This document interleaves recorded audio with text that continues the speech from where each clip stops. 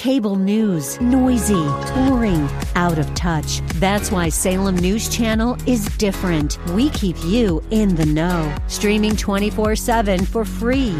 Home to the greatest collection of conservative voices like Dennis Prager, Jay Sekulow, Mike Gallagher, and more. Salem News Channel is unfiltered and unapologetic. Watch anytime, on any screen, at snc.tv and Local Now Channel 525.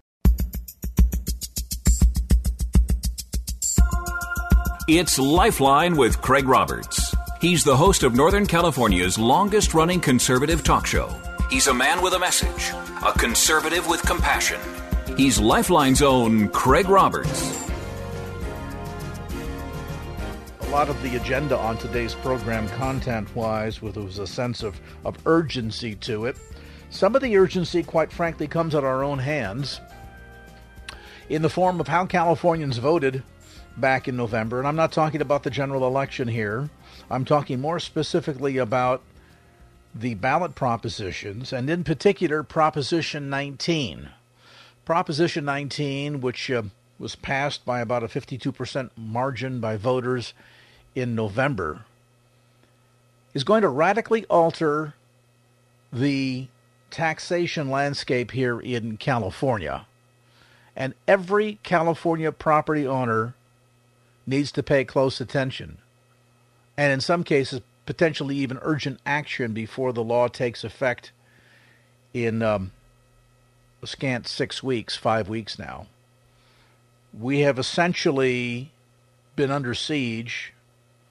Proposition 13 has, the one that protected us from out-of-control taxation when it comes to properties here in California, and with the passage of Prop 13 back in the 1970s, made it safe and secure, particularly for retirees in our state, to be able to stay in their homes. At least we run the direction of municipalities or states like Connecticut and New York that have no controls over property taxation, and whenever the local municipality needs money, they run amok by increasing property taxes, in many cases forcing people out of homes that they have lived in for decades. Well, California, we recognize what was going on, and in the 1970s passed a ballot measure called Proposition 13, which protected us from runaway taxation. Well, there's long been a desire in Sacramento and in many counties and municipalities to pick away at the foundation, so to speak, of Proposition 13 in order to increase taxes. And sadly, we the voters gave them permission to do so in a very significant way. Now, as we start the conversation and begin the new year, it's important, I think, for all of us to be mindful of where we stand in terms of life planning. Life planning is not just how you make your money, save your money, plan for your child's education, put money aside for retirement, but also legacy planning that relates to how do you want to be remembered once you're gone? How do you order and structure your estate? And let me quickly add, all of us have estates. You don't have to be a multi-millionaire to have an estate. If you own property, could be an automobile. Have a little money in the bank, then you have an estate. The question is, have you managed that estate in sufficient pre-planning so that if something unexpected happens, or when your time comes, as it will for all of us, that when you pass on, your possessions can pass on to your heirs, to your family, in the manner and fashion and form in which you wish them to, so that your financial legacy can be left behind intact and not destroyed at the hands of the taxman. Well, passage of Prop 19 is certainly going to do a lot of destruction to the ability of doing all of that. But I want to broach not just that topic tonight, but the broader issue of important and effective estate planning. Joining me is an estate planning expert. He is a member of Phi Beta Kappa, the California State Bar Association, the San Francisco Estate Planning Council, the Society of Financial Service Professionals, and the Financial Planning Association. And it's my great delight and privilege to have join us today financial planning attorney Frank Parrish. And Frank, as always, good to have you with us. Good to visit. Craig, it's a pleasure to be with you. Let's spend some time first. I want to perhaps deal with the broader issue here and then kind of narrow it down to the whole issue of the impact of Prop 19 and what it's going to mean for legacy planning here in the state shortly. But to the broader topic of estate planning, and I kind of touched on this in my open remarks. Some people think that, well, if I don't have $10 million, I don't have an estate. But isn't it really true that each and every one of us, if we have anything of value, even if it's nothing more than just a simple bank account, we really do have an estate and therefore need to engage in proper estate planning so not only are our wishes carried out upon our death, but that we're able to protect a lot of that from sort of the long reach of the tax collector? You have answered your own question, and that is, I'm a great believer that everyone, no matter how few assets they have or how great, it is important for them to have an estate plan. And, size of an estate is not synonymous with complexity. You're going to have a client who has a $500,000 estate, which would be not that significant in the state of California, made up just of a piece of real estate, and how that is to be distributed. And take, for example, that particular client, suppose he or she has a special needs child. Then the assets that are attached to that child, if it's a piece of real estate and they've done nothing more than have a will saying it will go outright to my child, first of all, it will go through probate. Secondly, the property, if it is going to someone who's in a special needs situation, could disqualify them from getting benefits that they otherwise would be legally entitled to.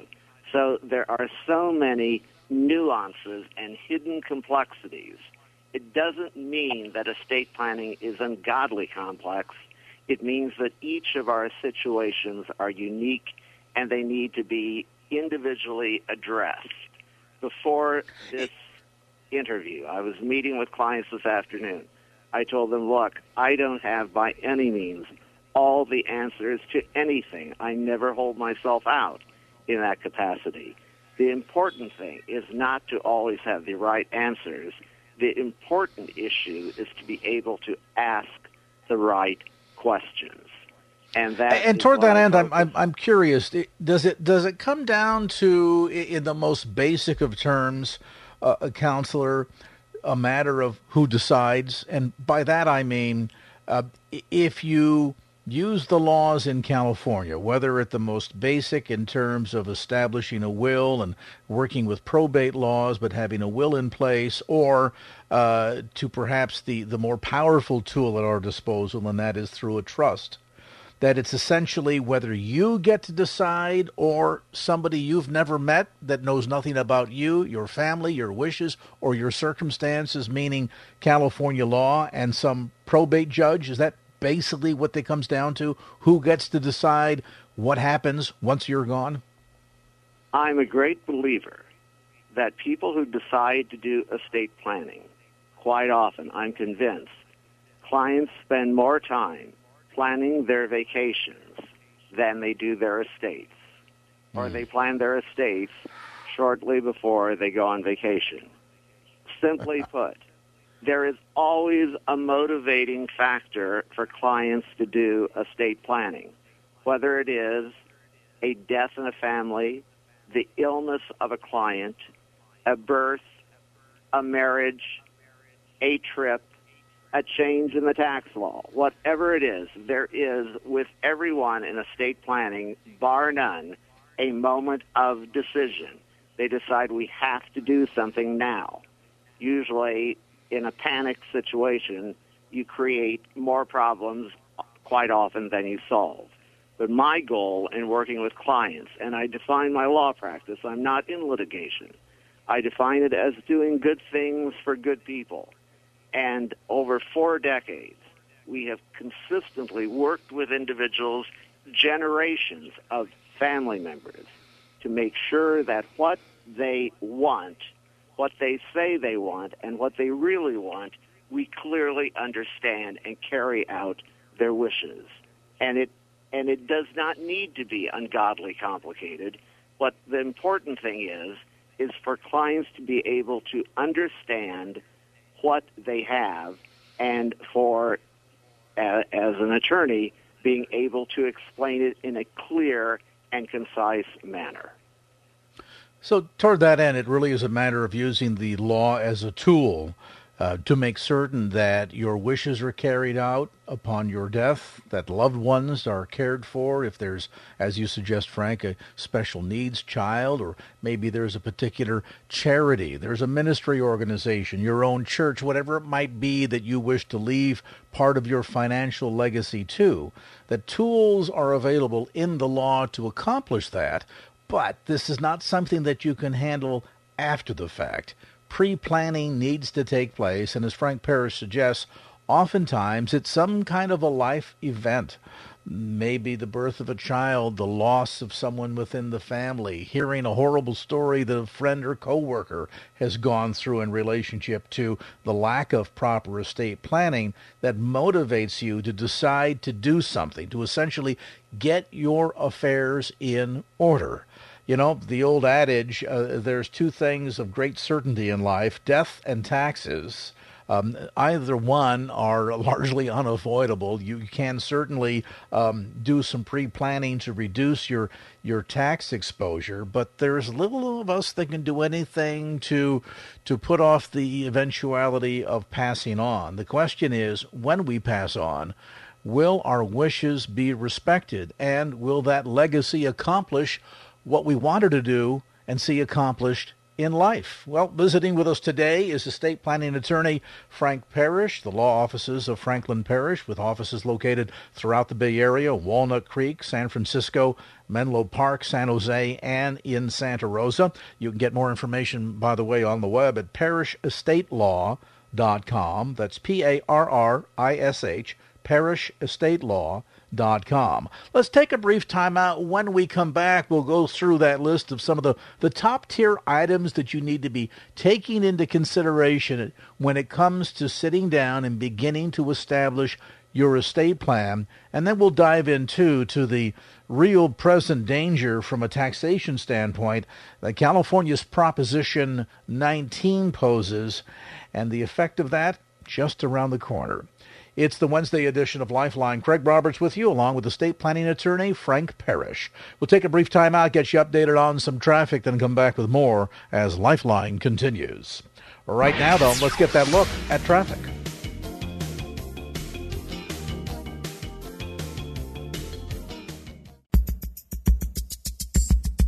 And now back to Lifeline with Craig Roberts.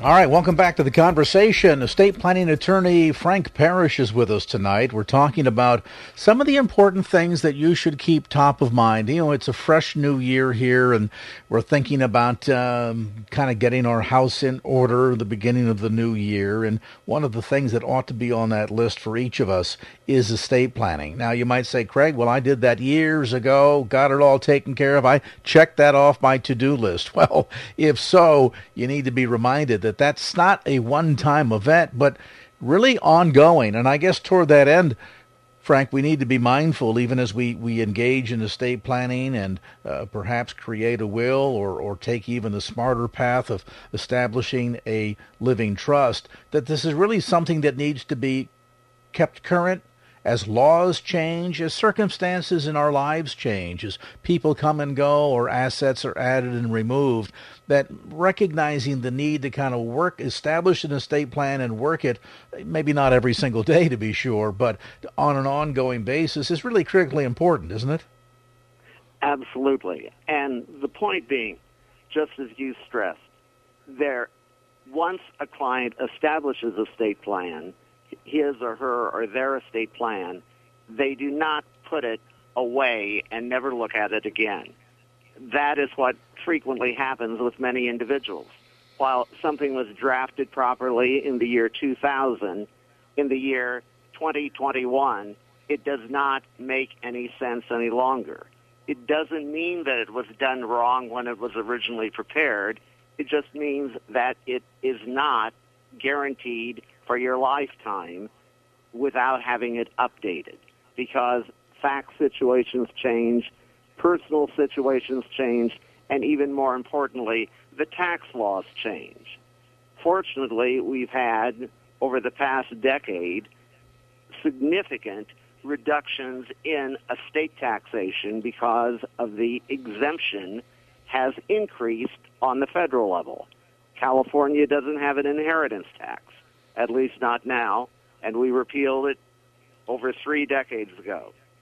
And the federal estate tax exemption, which in the year 2000 was, well, let me go back to one point. In the year 1999, it was $675,000. In the year 2001, it became $1 million. Today, in 2021, it's $11,700,000 that is exempt from federal estate taxation at the death of any U.S. citizen. And unfortunately, while that is true, what is a serious problem is that individuals will say, well, gee, my estate doesn't exceed $11,700,000. I don't have any estate planning problems. They have no estate tax problems. They may have a whole host of personal planning problems. And in addition, the estate tax is only one tax. We're looking at property taxes, we're looking at gift taxes, we're looking at income taxes. And they all do not fit together easily. So it's putting together pieces of a puzzle and helping clients decide what they want to do, or inquiring what do they really want to do.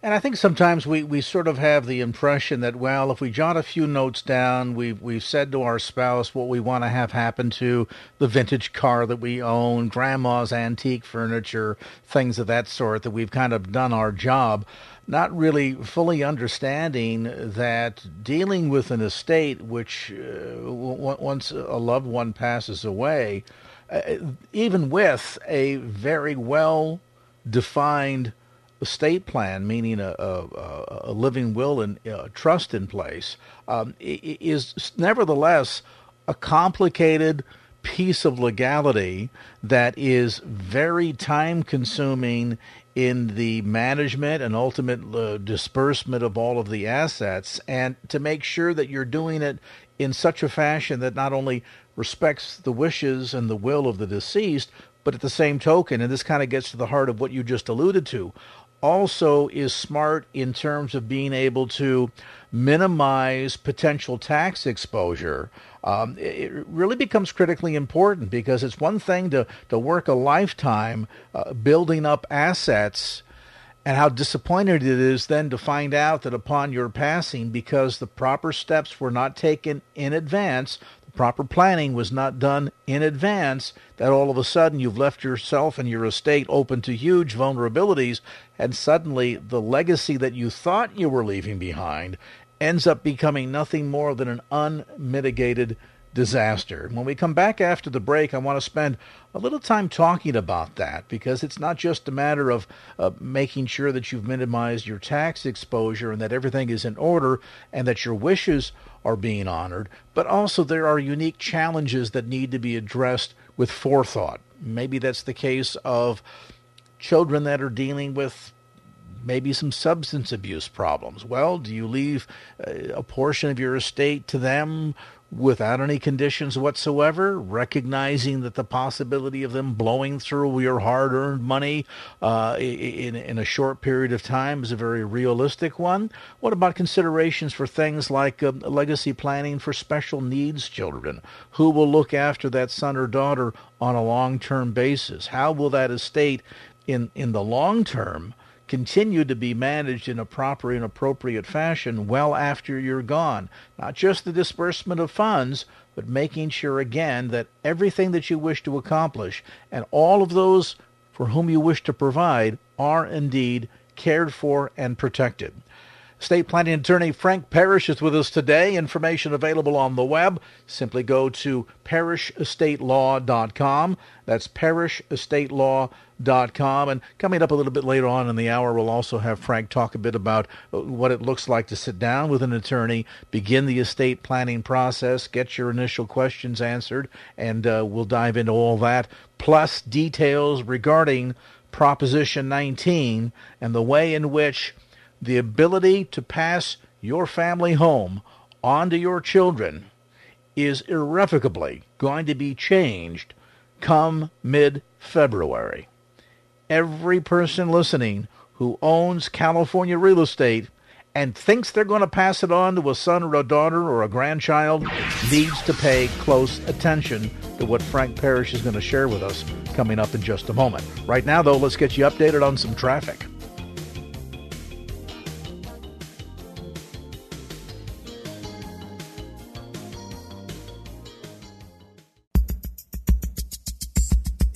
And now back to Lifeline with Craig Roberts.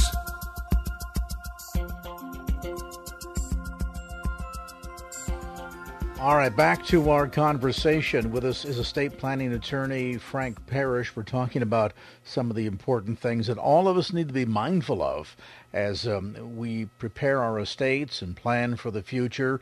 And as I alluded to, Frank, just before the break, there are so many layers of complexity here, not just in terms of dealing with the law, but dealing with the subtle nuances that are different for every family. And I guess towards that end, this notion of, and I don't mean to disparage any online services that are out there. You know, sometimes you can go fill out some forms online and pay $20 and download a quote-unquote estate plan. And I suppose if you're undergoing surgery tomorrow morning, that's probably better than nothing. But at the end, there are many complex issues, both some obvious and others not so obvious, that really need to be taken into consideration, which would seem to suggest that a customized estate plan really needs to be in place that is different and unique to every one of us, no? Absolutely. And it has nothing to do with the size. It has nothing to do with intelligence. It has everything to do with being motivated to do planning. I was a partner in a large firm in San Francisco, and in 1993, there was a shootout that occurred at 101 California Street. And I had a partner who was murdered that day. An assailant came into the law firm, opened fire on a glass conference room. My partner was seated. He was shot in the back of the head. Beside him was his client, a 30-year-old mother. She was killed as well. And this man then ran through the firm and shot another 7 attorneys. That day, 8 attorneys died, and they all died intestate. They all died without even a handwritten will. Now, these people had all graduated from law school. They had all taken the California bar. They all were knowledgeable. Not one of them had an estate plan. So it has nothing to do with intelligence. It has everything to do with realizing you need to put your affairs in order, and no one knows what the future holds. I found very easily, or I found, at least reflecting back over the years of working with clients, that people who have a faith in a life in the world to come, generally estate planning is a much easier process to go through because they don't believe that everything is here in this life. So I view my role as helping people put their affairs in this life in order so they can easily transition into the life in the world to come. And I sincerely believe that. I've enjoyed my practice over these years. And I'm glad you mentioned that because we so often think about this process with such a sense of maudlin thoughts that, well, this is all about death and loss and dying but there are reasons why it's referred to as a living will. And so much of this is about, again, that sense of looking after your children. Look, nobody expects their house to burn down, but we all recognize the value of having homeowners insurance or life insurance or medical insurance should the unforeseen happen. And the point of our mortality is a little bit more certain, and so toward that end, it really is a loving thing to do, isn't it? I mean, in a sense, this is almost like creating the most important gift that a parent can ever give to a child or to loved ones, isn't it? Absolutely, and estate planning is nothing new. I mean, we talk about trust concepts, which we've inherited from Britain, wherever clients will say, well, if I have a trust prepared in California, will it be valid in New Mexico? Will it be valid in Illinois? And the easy word, or the easy answer is, wherever English is spoken, the trust will be valid.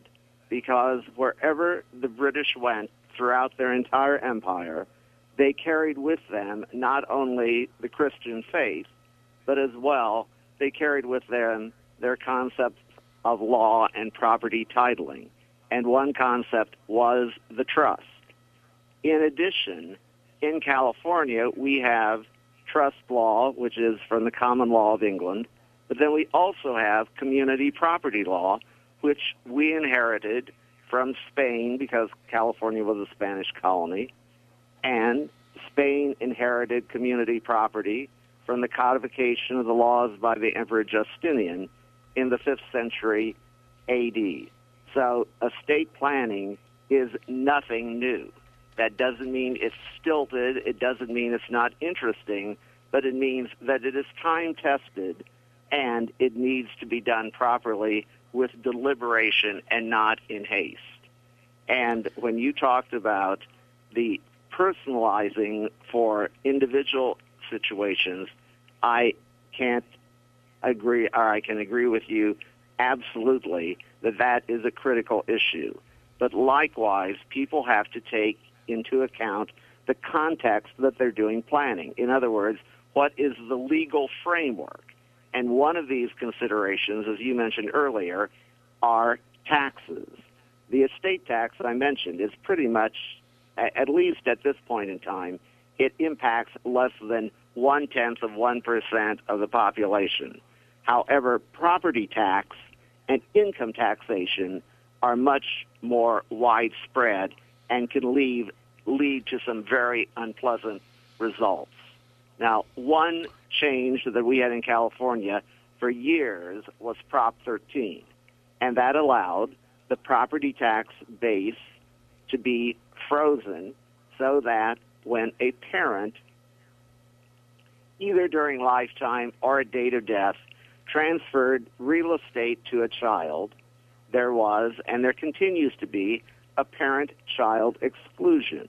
So the transfer from the parent to the child, while let's just take the example of, say, the parent purchased a property in 1990 for $50,000, and in 2021 it's worth $1 million.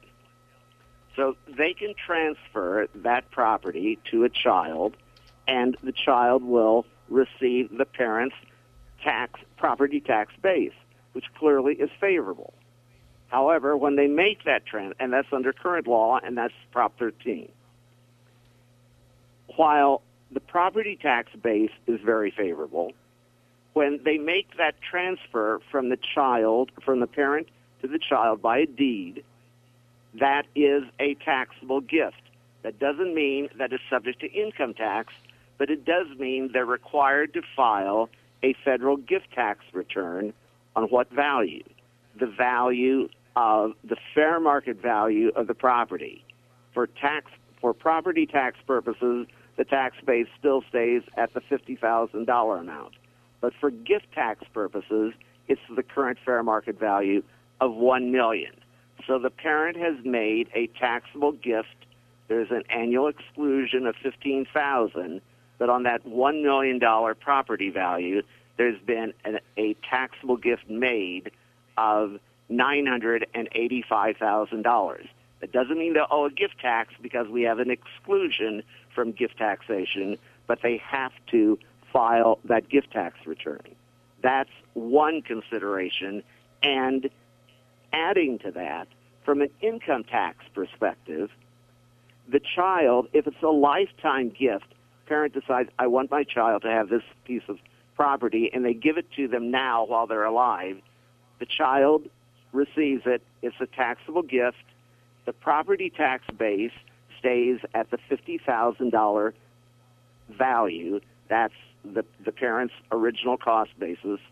And as you gift the property to the child now inherits, for income tax purposes, your property tax base, which is not necessarily negative, but you just need to be aware of the consequence.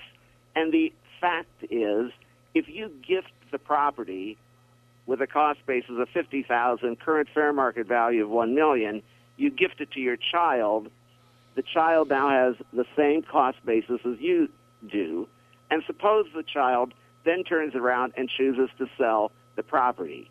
He or she will recognize $950,000 worth of capital gain. At a 20% tax rate, that would be $190,000 that they would immediately owe in taxes.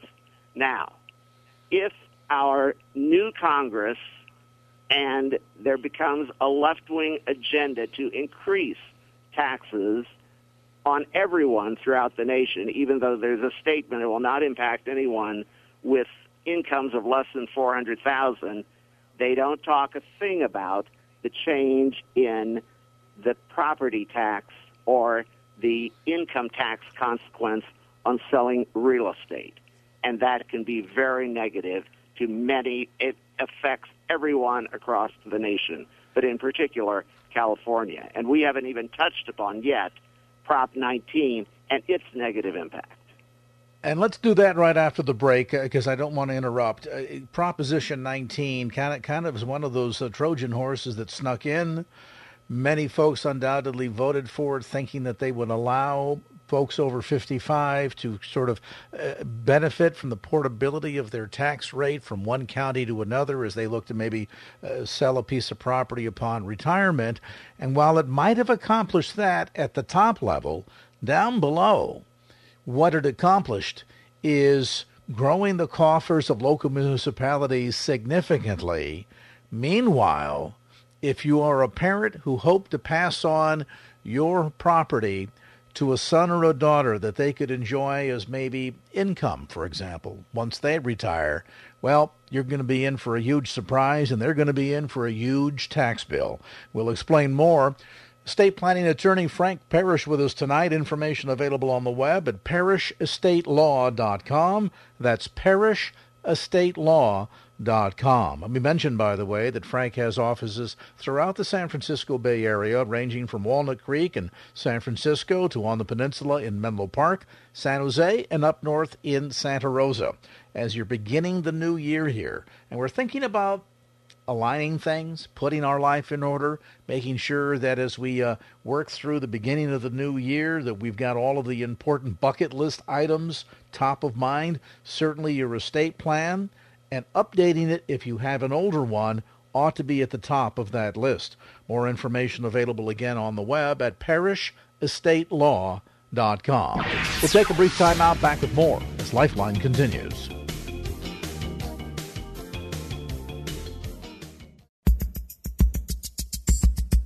And now back to Lifeline with Craig Roberts.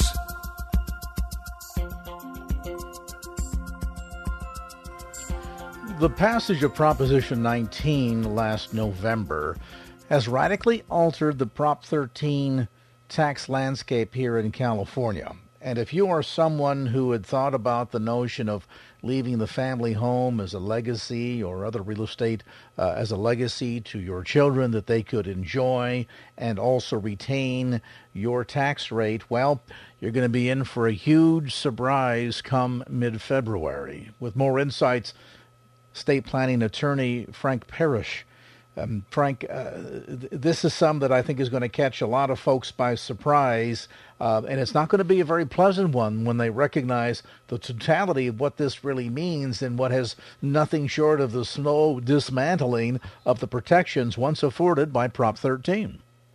You're exactly right, and it was presented to the voting public in a very, to say the least, less than candid manner. The advertisements and all would have a parent saying, I think I have the right to leave my home to my son or daughter, and obviously the answer is yes.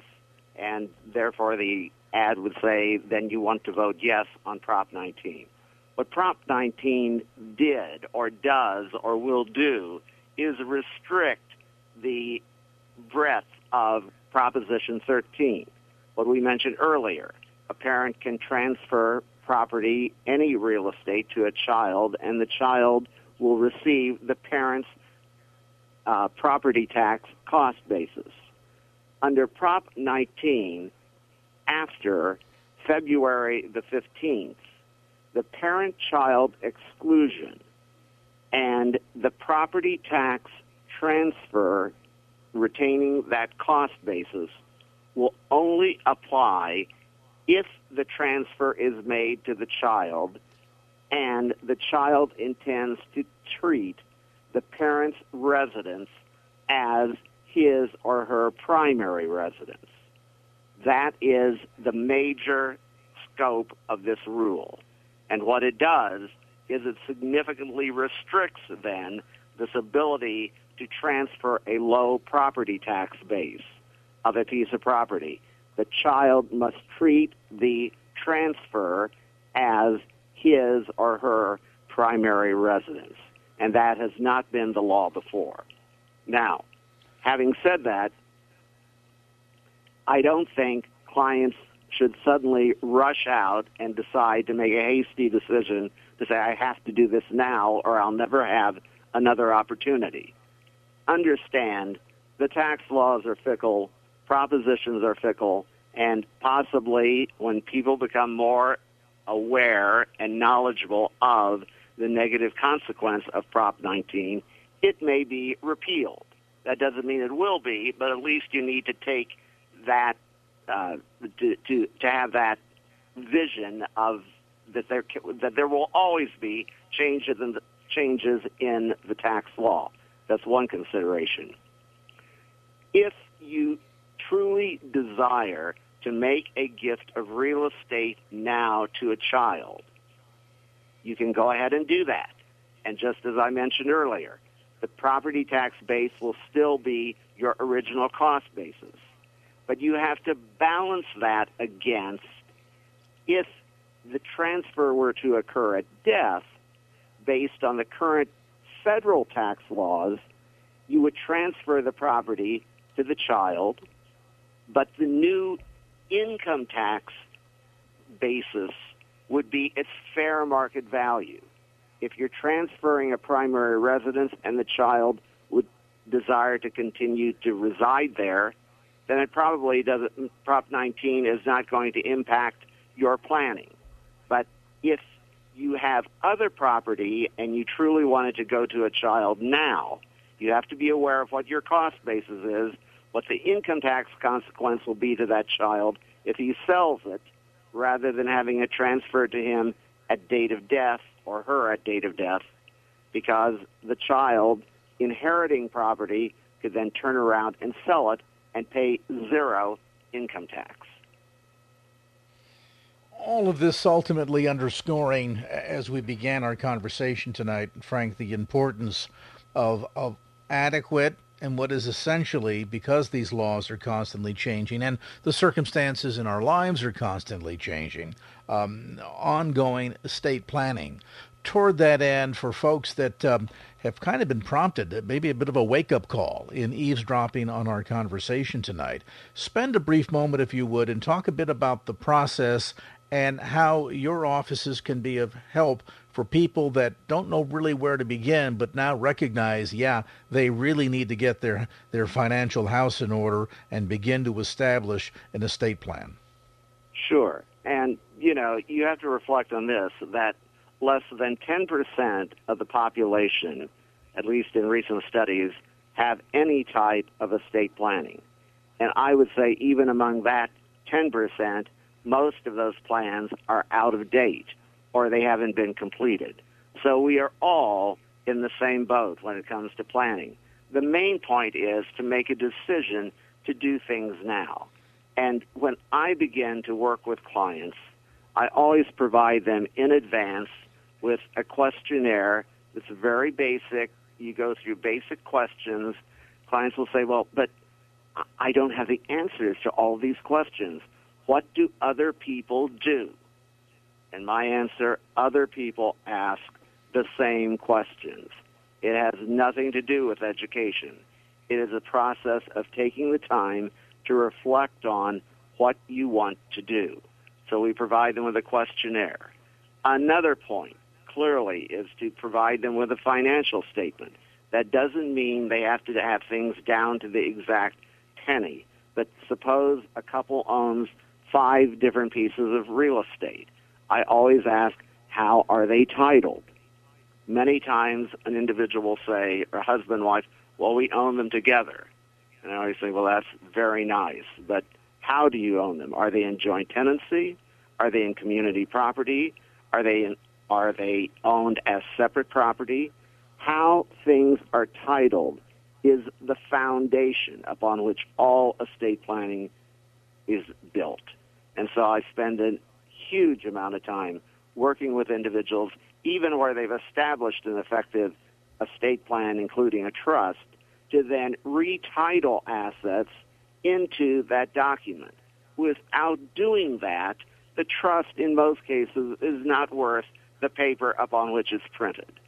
So it's a process, it's an orderly process of helping people work through issues, informing them, of helping them to understand what options they have available. And that's what I really view my role as an estate planning attorney.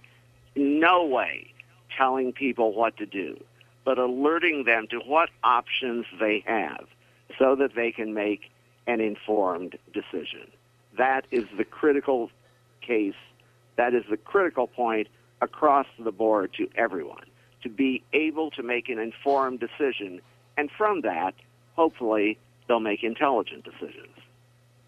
And at the end of the day, so much of this is about protecting years and years of hard work. You've accumulated wealth. You've raised a family. Now, as you pass on, you want to make sure that you pass on your legacy. You prepare and plan for their needs. You wish to bless them and see the impact of your hard work bless your children and your grandchildren. But if you don't make the effort to prepare and plan now, all of your heart's desire could actually be completely thwarted by a nameless, faceless judge working within a probate court that knows nothing about you, your heart's desire, your plans. What your intentions were mean nothing if you've never taken the time to establish them in writing through a proper and appropriate living will. Now you say, Craig, I have no clue where to get started. You guys have raised so many questions here for me today, and learning about the fact that the protection of Prop 13 will disappear come mid-February if I wish to pass my home on to my children or grandchildren. I'm shocked at that news. Well, then use that to motivate yourself to reach out to someone like Frank Parrish or an estate planning attorney near you that can help you set down in writing your desire, use the law in your favor to preserve and protect your legacy. Information again available on the web at parishestatelaw.com. That's parishestatelaw.com. Under normal circumstances, Frank does workshops and seminars often throughout the San Francisco Bay Area as well. And of course, he's always happy to meet with you by phone and have that initial consultation to talk about your unique estate planning needs. Again, no one size fits all. It needs to be unique to your circumstances and your family's wishes and heart's desire. Information again on the web at parishestatelaw.com. That's parishestatelaw.com. And our thanks so much to estate planning attorney Frank Parrish for being with us this evening. That update here on Lifeline. All right, here at a little after 6 o'clock, speaking of updates, let's get you updated on traffic.